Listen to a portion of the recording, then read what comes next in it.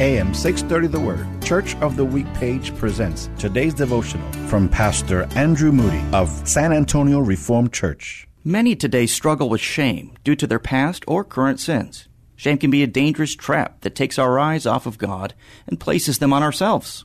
When we feel shame, we must look to Jesus. We find our confidence in His righteousness and not our own. In Him we receive the grace of God and are set free from the prison of condemnation. Just as the father of the prodigal son welcomed him home with joy and celebration, so your Father welcomes you when you return to Him in repentance. Jesus has set you free, and in Him you are free indeed. Rest in Him, and no matter how many times you fail or fall short, His grace is sufficient, and His mercy never runs out. Hear Pastor Moody tell the story of San Antonio Reformed Church, our Church of the Week, this Sunday afternoon at 1 on AM 630, The Word.